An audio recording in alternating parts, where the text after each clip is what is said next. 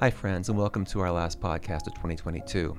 Last year at this time, I invited my friend and colleague, George Handley, to discuss some favorite books we read during the year. This is not an original idea, I know, about favorite books, but it makes for a good conversation. And George has been on the podcast since then. He's a professor of interdisciplinary humanities in the Department of Comparative Arts and Letters at BYU. He recently completed his appointment as Associate Director of the BYU Faculty Center. He's also a good citizen serving on the Provo City Council. He's the author of several books, including works of literary criticism and history, environmental studies, religious writing, even a novel, and he's a good friend. Welcome again, George, and thank you for being on here to talk about these books. Thanks, Matt. It's a pleasure to do this with you. I love it. So a few ground rules. Again, George, you're familiar from last year, but for listeners who don't know them, here are our ground rules for discussion. This podcast is titled Faith and Imagination. So we chose books that fit the general theme of the podcast, books that speak to matters of faith, religion, and spirituality. We read plenty of great books that don't fit this theme, presumably, but will be a bit more focused in this discussion.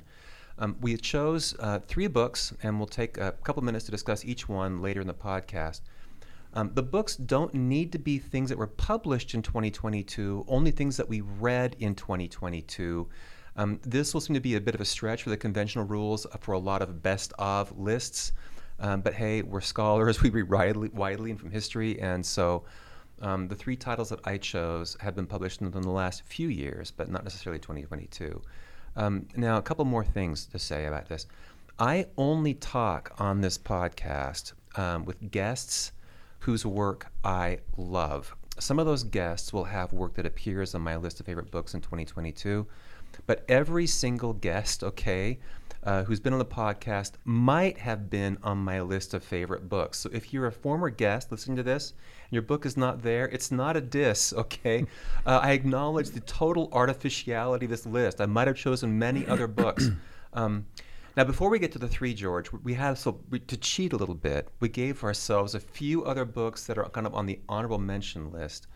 And we're going to add these to the list of the 3 at the end. So this is basically a way of cheating to include more books. So are we ready, George, for Yeah, we're ready. Okay, all right. Let me start with my honorable mention. I just want to say I like the way you describe ground rules, like we're about to go into like some sort of book wrestling competition or something. Who knows where this goes, George? I mean, so see who can persuade the audience that they're more likely to read their book. That's right. Right. Okay.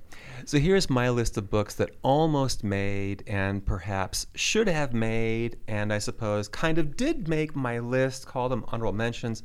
The first one I'll mention is a book of poems by Abigail Carroll. It's titled Habitation of Wonder, published by Cascade Books in 2018. This is a luminously beautiful book of poems. Many of them are religious poems, nearly all of which are based on really acute observation of the natural world. A running theme through the book is that of wonder at the world God has created. Abigail Carroll has got a great eye for natural beauty and a way of opening this beauty onto larger themes. My favorite poem in the volume is called Learning to Pray, where the poet likens learning to pray to Peter stepping out of the boat onto the Sea of Galilee. Here are just a few lines from the poem. I have stepped into prayer, not unlike Peter stepping out of the boat, and it has held me, as prayer does, like a child holds a penny. And here are a few more. When dawn dissolves the net of sleep, I am caught by a quiet grip, an open palm, the way air catches a parachute or a June buttercup catches light. It's like losing yourself to an embrace in which the more you are lost, the more surely you are found. Beautiful poetry all the way through. Carol's promised to come on the podcast and thought we might discuss a volume of poems she has forthcoming, she thinks, in 2023, so a future guest. A second book that didn't quite make my list of 3, but I still wanted to mention, it's an academic book. It's priced at $100, so it's very expensive, but it's a volume of essays collected by Frederick D. Aquino and Paul L. Gavrilyuk. Hope I said their names correctly. It's titled Perceiving Things Divine, Towards a Constructive Account of Spiritual Perception, published by Oxford in 2022. It's a great edited collection employing different models to explain how we may perceive spiritual things, helping us, as the editors put it, to orient ourselves in the everyday world through our apprehension of values that are presented to us in sensory and more than sensory form. Now, as with most edited volumes, I didn't enjoy all the essays equally, though there are some really great essays in the book. One is by one of the editors, Paul Gavrilyuk, who speaks about how art, and specifically the paintings of Claude Monet and Wassily Kandinsky, can make us more attentive to spiritual things. Other essays discuss the role of worship in helping us to perceive spiritual things, training ourselves into how to perceive spiritual things, discussing how spiritual perception helps us overcome racism and care more thoughtfully for the planet, and so on. Great volume of essays. Third book I should mention for honorable mention. One of the essays in that last book is written by Douglas E. Christie, who was a guest on this podcast. Christie wrote a book that deserves honorable mention from me this year. It's his new book titled The Insurmountable Darkness of Love, subtitled Mysticism, Loss, and the Common Life, published from Oxford University Press in 2022. The book is both academic and deeply personal. It explores the Christian mystical tradition, writers like John of the Cross, John Van Rysbroek, and others who engage less the question of divine light than divine darkness, those deep abysses that undo our sense of identity, but in the process connect us to life outside of ourselves. This is a deeply personal journey for Christie as he explores the dissolution of a long marriage, but it's also a means whereby he acquires a new capacity to contemplate really large ethical problems like climate change, of which he says he's otherwise been mostly unconscious. I don't fully share this book's spiritual vision, but I love its personal touch and sensitivity, and I find it instructive in opening our minds to a side of spiritual life that many religious people tend not to explore, the dark abysses where we don't find God right away. Fourth book, and I'll mention five. The fourth of the five is a book that articulates a spiritual vision I more typically embrace. This is also an academic book. It's a book of essays by Jean-Louis Chrétien, the French phenomenologist, the French philosopher, and it's titled Spacious Joy, an essay in phenomenology in literature, published by Rowman and Littlefield in 2019. It's a beautiful, beautiful book about joy in the form of dilation, meaning expansion, here, expansion of the soul. And Chrétien discusses that expansion across a number of theological and literary texts. Chrétien died in 2019, but what an exceptional thinker and reader. And what I love about the book is the way it accounts for spiritual experience. Chrétien is luminously attuned to spiritual rhythms in text and discusses them across a really wide variety of writers, spiritual authors like poets and mystics and others. It's the kind of book that when I read it makes me want to be a better person. It really does, and one that motivates me to keep working on the kinds of spiritual subjects that I find most meaningful in my own scholarship. And last but not least on my list of honorable mentions is a book I'd read parts of before, but I read in full this year. And so, George, don't be embarrassed. It's your book, Home Waters, A Year of Recompenses on the Provo River, published by the University of Utah Press back in 2010. It's a book of nature writing and moral and religious reflection and personal memoir. It's a deeply thoughtful book, and I found the nature writing in particular to be just so striking. It explores the Provo watershed across 4 seasons of the year, beginning in summer. And along the way, it discusses, George, your desire to connect to the place where we live, this part of Utah, and also to discuss, and also to connect more to your family history, while reflecting on ways humans ignore and distort and abuse their relationship to the land, their relationship to earlier inhabitants of the land, and those who are still there with them on the land. This was an important book for me symbolically when it was published a decade ago. More than a decade ago now, actually, because it opened new vistas for me to think about how we might write here at BYU. And this year, more than just a symbolically important book, it became a really substantively meaningful one for me. So thank you for that. That's my list of books that were noteworthy books I wanted to bring attention to before we get to our list of 3. Well, thanks, Matt. Excuse me. Yeah, I feel like there should be a qualifier. Like, this ad is paid for by the That's right. Home Waters as Best Book of the Year campaign. That's right. Yeah, no, it's a remarkable book. Yeah, thank you. That means a lot to me. Yeah, Matt. And you know, I joked with you earlier, not joked, but mentioned to you earlier. You know, if I hadn't already done a podcast about your book a few months ago, I would have certainly included Life to the Whole Being among my favorites this year.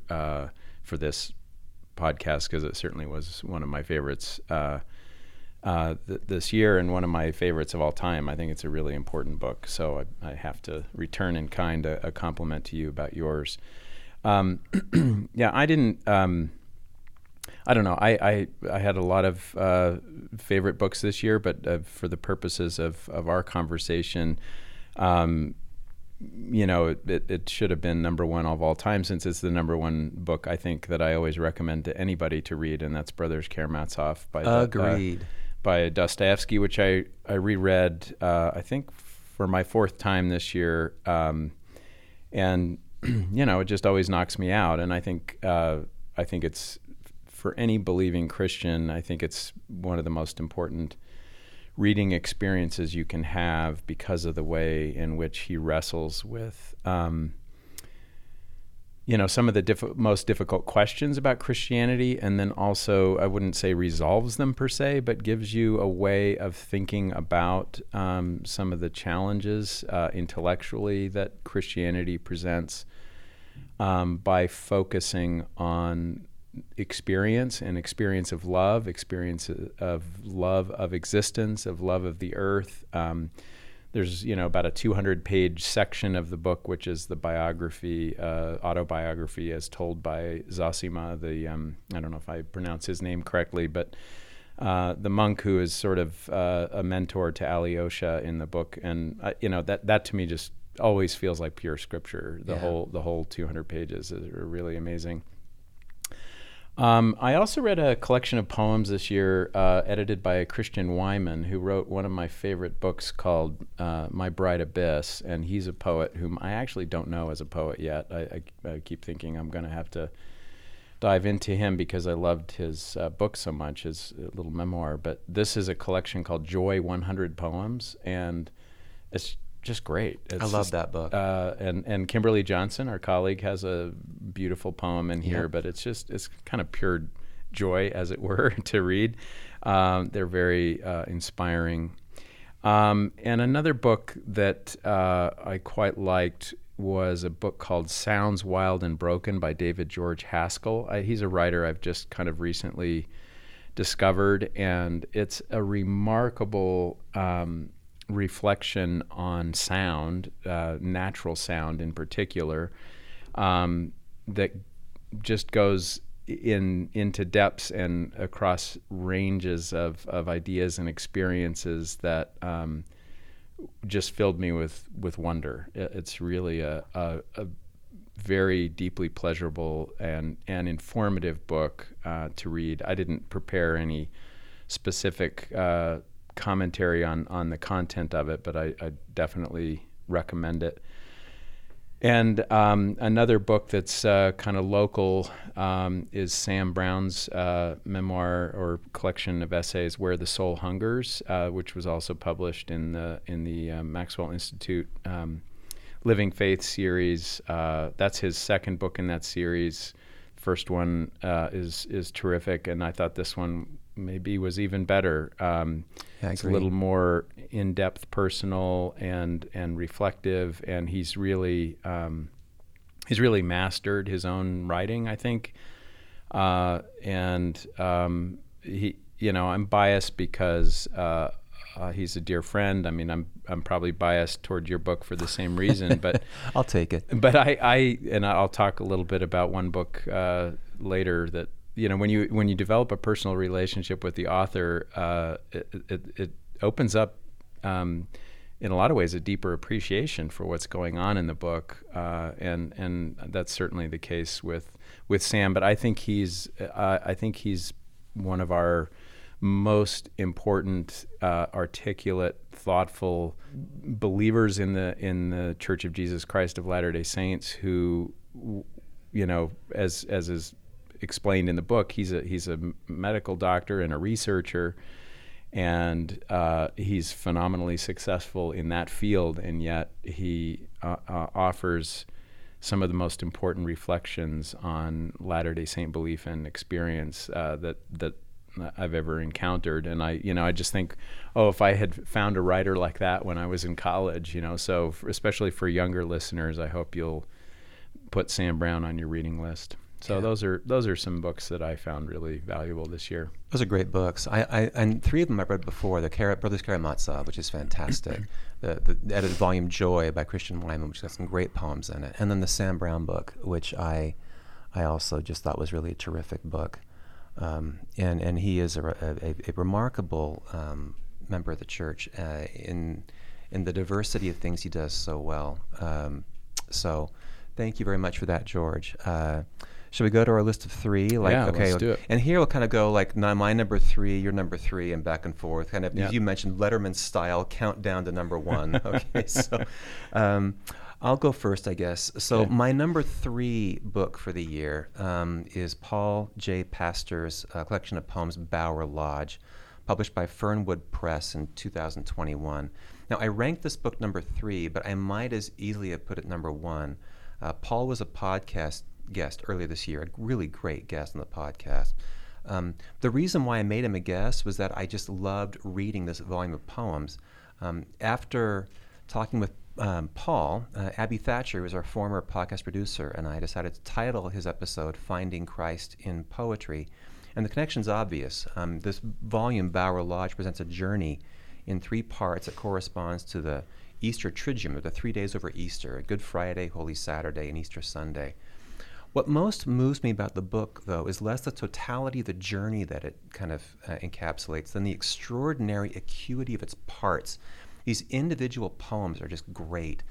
Paul is a really wonderful observer of the natural world, and he has a gift for succinct, often counterintuitive and provocative formulation. He's really a brilliant thinker whose natural rhythm of expression seems to be the poetic line. It's a very unique kind of gift, where someone found his calling. I'll read just one poem, which captures for me the spirit of the volume. It's titled Her Dusking Avenues. Here it is. If you cannot see this city as expansive as a hive or a nest of nursing rattlesnakes, lightning balls, galls fallen from hornets dancing in the broad oak of the world, if you are insensible to how her dusking avenues mimic termite mounds and the warrens of lean hares and cliffside colonies of puffins, if you don't see the shadow of the kelp beds stretching over these buildings or catch the sunlight through the carbon breath as if filtered through 20 meters of salt water, or note how the skyline drips upward like the lush stalagmites in a caverned limestone hush, then I do not think you will see much when you walk this heavy earth, or listen if you're honored with some revelation. To the one with much, more, but the one who lacks will even lose his eyes. Isn't that great? What I love about it is it's about the importance of learning to see things both good and more harsh. And if we desire anything like communication from God, then we must learn how to see. And poetry, like this volume, teaches us to slow down, to pay attention, and to see. So for me, one of the best books of the year for me, number three, Bower Lodge by Paul Pastor. I've marked it down as a book I want to read. That sounds really great. The third book I chose is by David James Duncan, who's a sort of Portland-based, at least Portland-born writer who has been living in Montana for the past number of years. He's most famous for The River Why, a novel he wrote in his 20s as a young, starving, aspiring novelist. And then a second book called The Brothers K, which has some relationship to the Brothers Karamazov. And I will just mention that I came into contact with him this summer. I actually had the opportunity to do a writing workshop with him, interestingly enough, floating the main fork of the Salmon River for 6 days. Wow.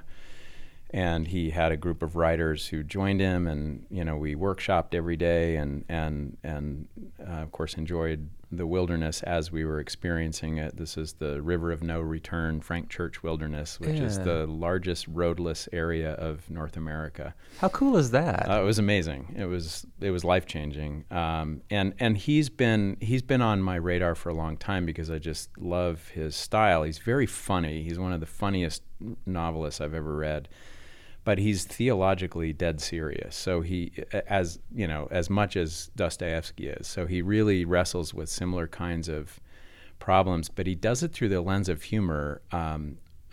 Although some Russian scholars tell me that Dostoevsky's funnier in Russian than he is in translation. And when I read him this year, I tried to keep that in mind. But this is a book of essays he published in 2006, and it's a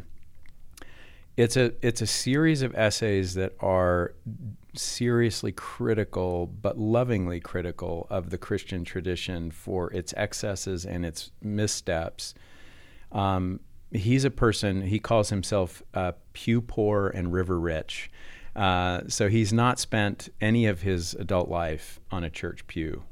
He was raised a Seventh-day Adventist and kind of removed himself from organized religion early on, but has dedicated his entire life to studying sort of the best books, as it were, as we call it, out of the not only the Christian tradition, but Hinduism and Buddhism as well. And then he just blends all of that into his creative writing.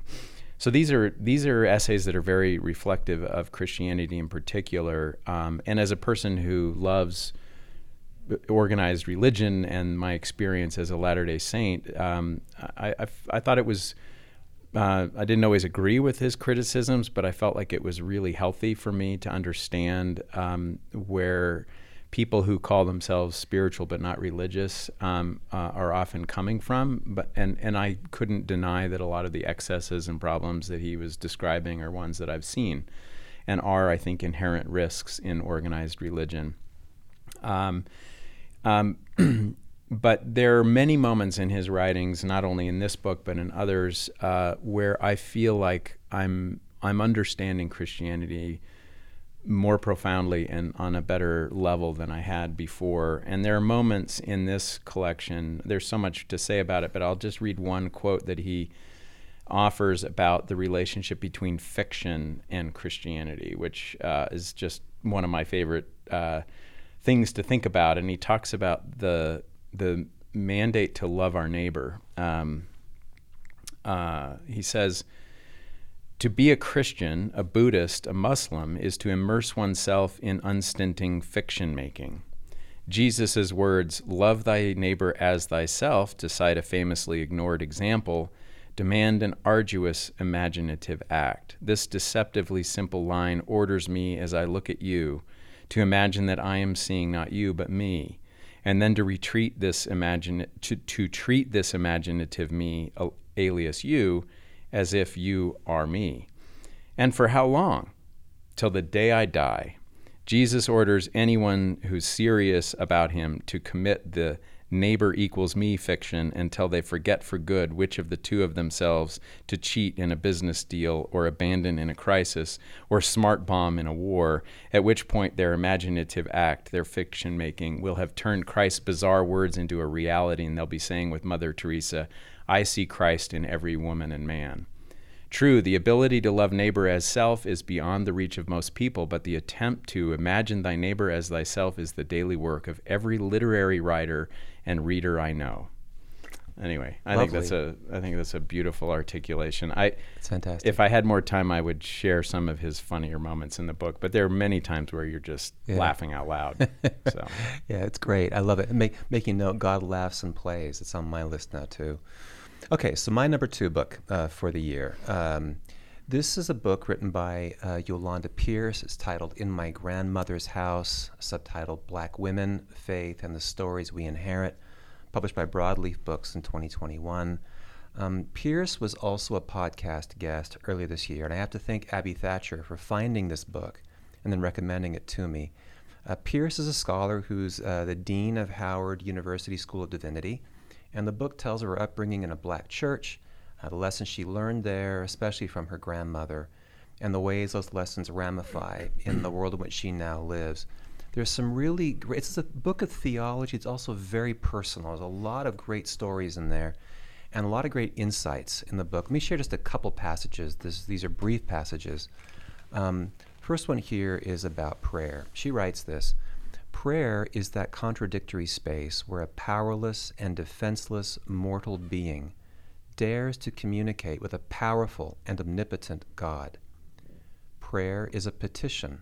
It is a cry for help, a supplication, a plea for assistance. Prayer is the acknowledgement of weakness, that in our own strength and power we are insufficient for the burdens we face. We pray with our feet. At some point, you must leave your prayer closet with a plan of action and resolve to make a change. And then one more passage here on faith that I thought was really beautiful. She writes this: my faith, any faith really, is a paradox. We believe what we cannot see. We worship one who cannot be known. We trust in that which is intangible. Our faith requires a nakedness, vulnerability, and a stripping away of everything until we acknowledge the essence of who we are. Creatures who cannot see even 2 minutes into our own future and who desperately need to know we are loved. It's a lovely book from someone whose life experience is different from my own, but I found lots of points there of real profound resonance for me, and I recommend it to any of our listeners. Again, In My Grandmother's House, Black Women, Faith, and the Stories We Inherit by Yolanda Pierce. That sounds great. Another book I'm going to read this next year. Yeah, can we have repeats like the next year? Say, you said this last year and this year. Yeah, why not? I'll bring up Karamazov, for example. Yeah, I should mention that David James Duncan has authored a book that is to be published this year, 2023, that is 1,100 pages long. Whoa. And he has been working on for 16 years, and he let me read it in advance. And it will be on my list next year. It's an amazing book. It's an amazing book. Anyway, second choice for me is a reread. When I was in London in 2006 doing a study abroad there, I bought the collected poems by T.S. Eliot, 1909 to 1962, in one of these beautiful Faber and Faber editions, which I think are the most beautiful. I don't know, there's just something about Faber and Faber poetry books that I just love. And Choruses from the Rock and the Four Quartets are kind of two long-time favorites of mine, and I really felt like it had been a while since I had read them carefully, and so I reread most of the book, but focused on those in particular. And you know, T.S. Eliot's an interesting story in terms of, you know, being born in the U.S. and becoming a British citizen, and converting to Anglicanism, and sort of, you know, taking Christianity quite seriously towards the end of his life in some interesting ways. And you know, I find his poetry very helpful in navigating a lot of the issues that we confront in the Latter-day Saint context often.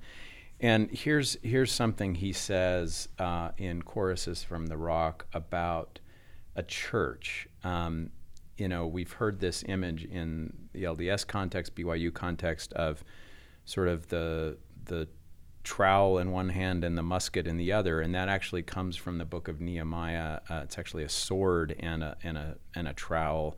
But the image is, you know, being part of a church means dual work of building and of defending, and Eliot actually kind of plays on this idea, and I think he says some interesting things. I won't have the time to read all of it, but this is one thing that I think is a concept we don't often think about in religious context, that we inherit a lot from the past, both the good and the bad, and the present is always a mixture of both. And so being a Christian means not only preserving and conserving the good, but actually kind of weeding out the bad, right? And so you can hear this. So this actually isn't about, he has reflections about the defensive work and other sections of this poem, but this is actually sort of about what building itself means, sort of weeding or cleaning out. You'll hear this. Of all that was done in the past, you eat the fruit, either rotten or ripe. And the church must be forever building and always decaying and always being restored. For every ill deed in the past, we suffer the consequence. For sloth, for avarice, gluttony, neglect of the word of God, for pride, for lechery, treachery, for every act of sin. And of all that was done that was good, you have the inheritance. For good and ill deeds belong to a man alone when he stands alone on the other side of death. But here upon earth, you have the reward of the good and ill that was done by those who have gone before you.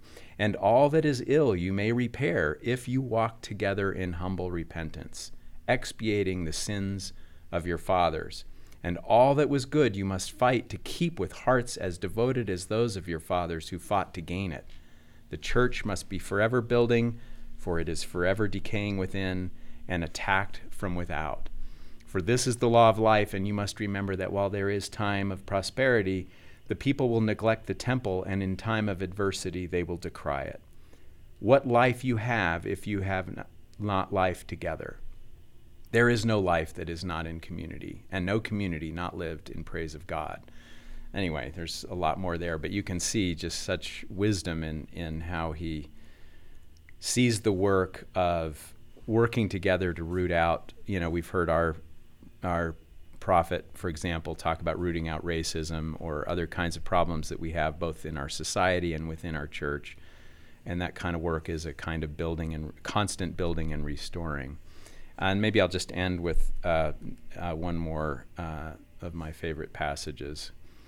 I said to my soul, this is from Four Quartets, I said to my soul, be still and wait without hope, for hope would be hope for the wrong thing. Wait without love, for love would be love of the wrong thing.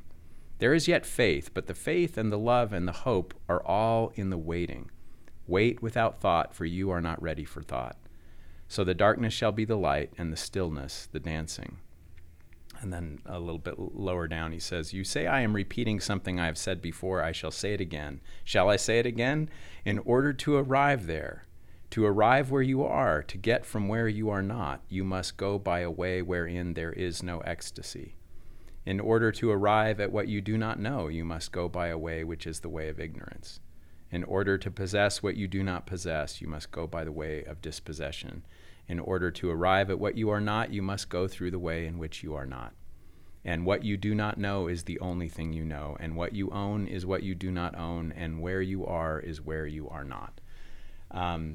There's a lot we could say about that, but it's just a beautiful, I think, expression of, I think, the value of, sort of negative spirituality, if we want to call it that, or experiences of trial, or moments when God is absent. You've written so beautifully about this in your book, but I think of the Sermon on the Mount as in agreement with what he's saying. You are in a position to be blessed when you understand yourself to be in lack. That's great. I love it. Great passages. And that's a really handsome volume. I need to get hold of the paper. Yeah. Thank you, George. It's great. Okay, so drum roll, right? Number one.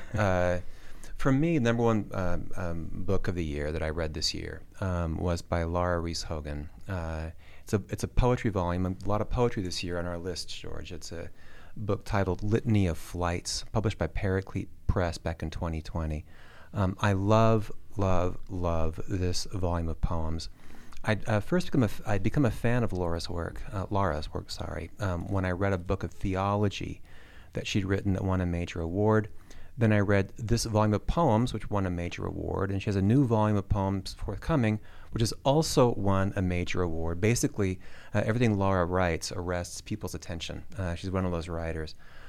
Like the first two books on my list by Paul Pastor and Yolanda Pierce, Laura was a podcast guest earlier this year. I invited her on the podcast because I was so inspired by her poetry.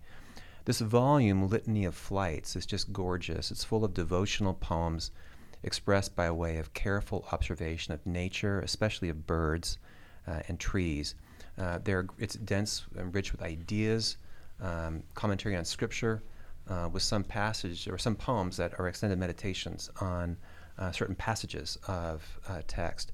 Laura has this really special feel for the concluding sort of portions of poems. She takes earlier images and builds them to often an extraordinary, even a startling crescendo, a perception or a thought that suddenly gives way to a flash revelation, kind of a divine disclosure.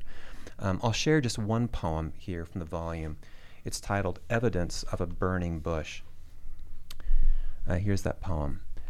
Bed of blackened sugarbush bones lie, a truth, now scorched claw struck down.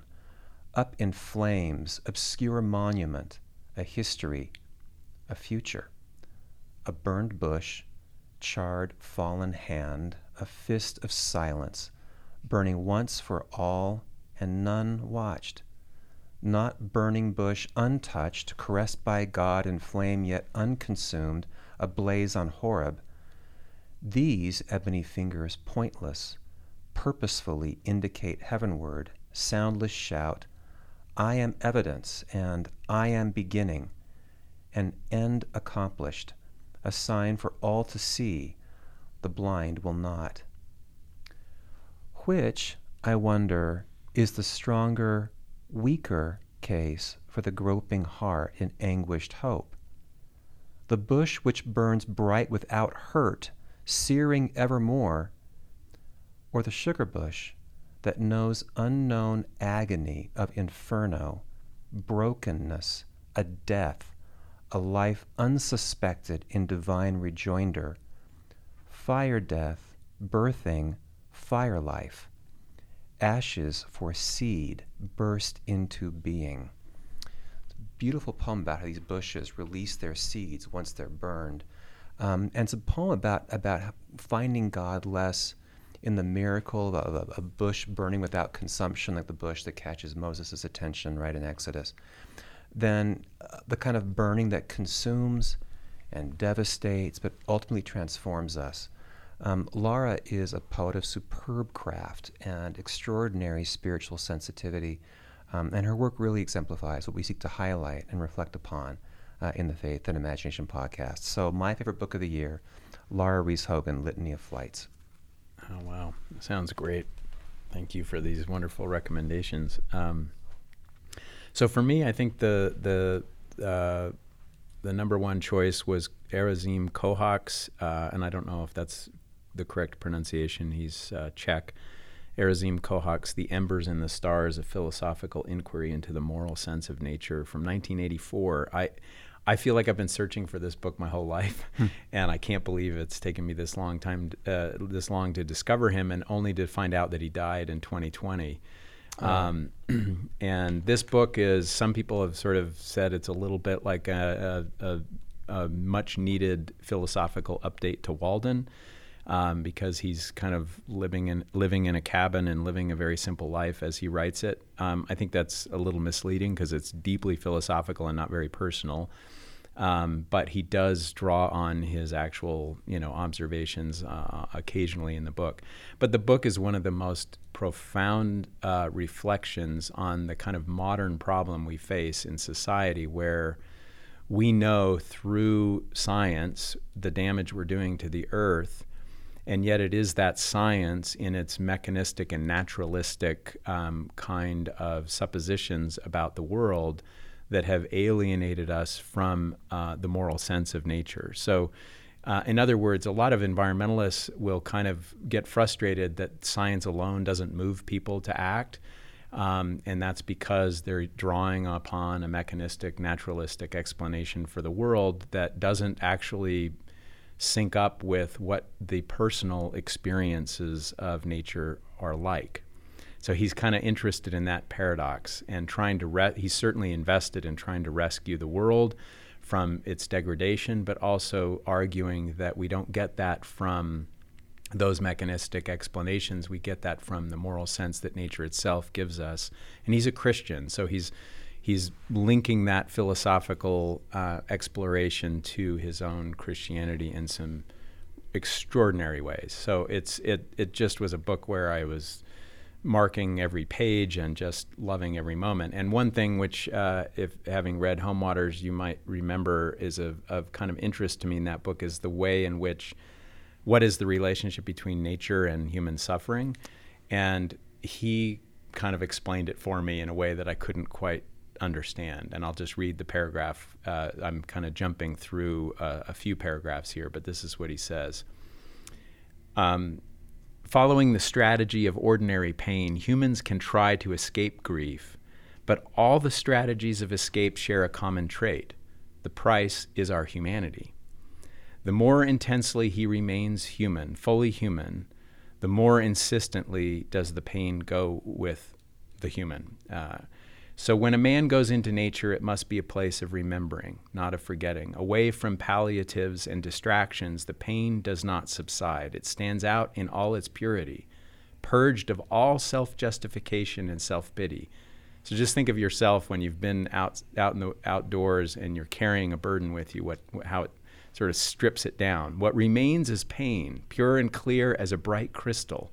There is no distraction, no escape, and yet something does happen, slowly, silently. The grief does not grow less beneath the vast sky, only it is not reflected back. Artifacts reflect grief. The forest is different. It lives. It absorbs the grief. When humans no longer think themselves alone, masters of all they survey, when they discern the humility of their place in the vastness of God's creation, then that creation and its God can share the pain. For the Christians, the cross symbolizes that reality. Confronted with it, the human is not freed of grief, but he is no longer alone to bear it. It is taken up, shared.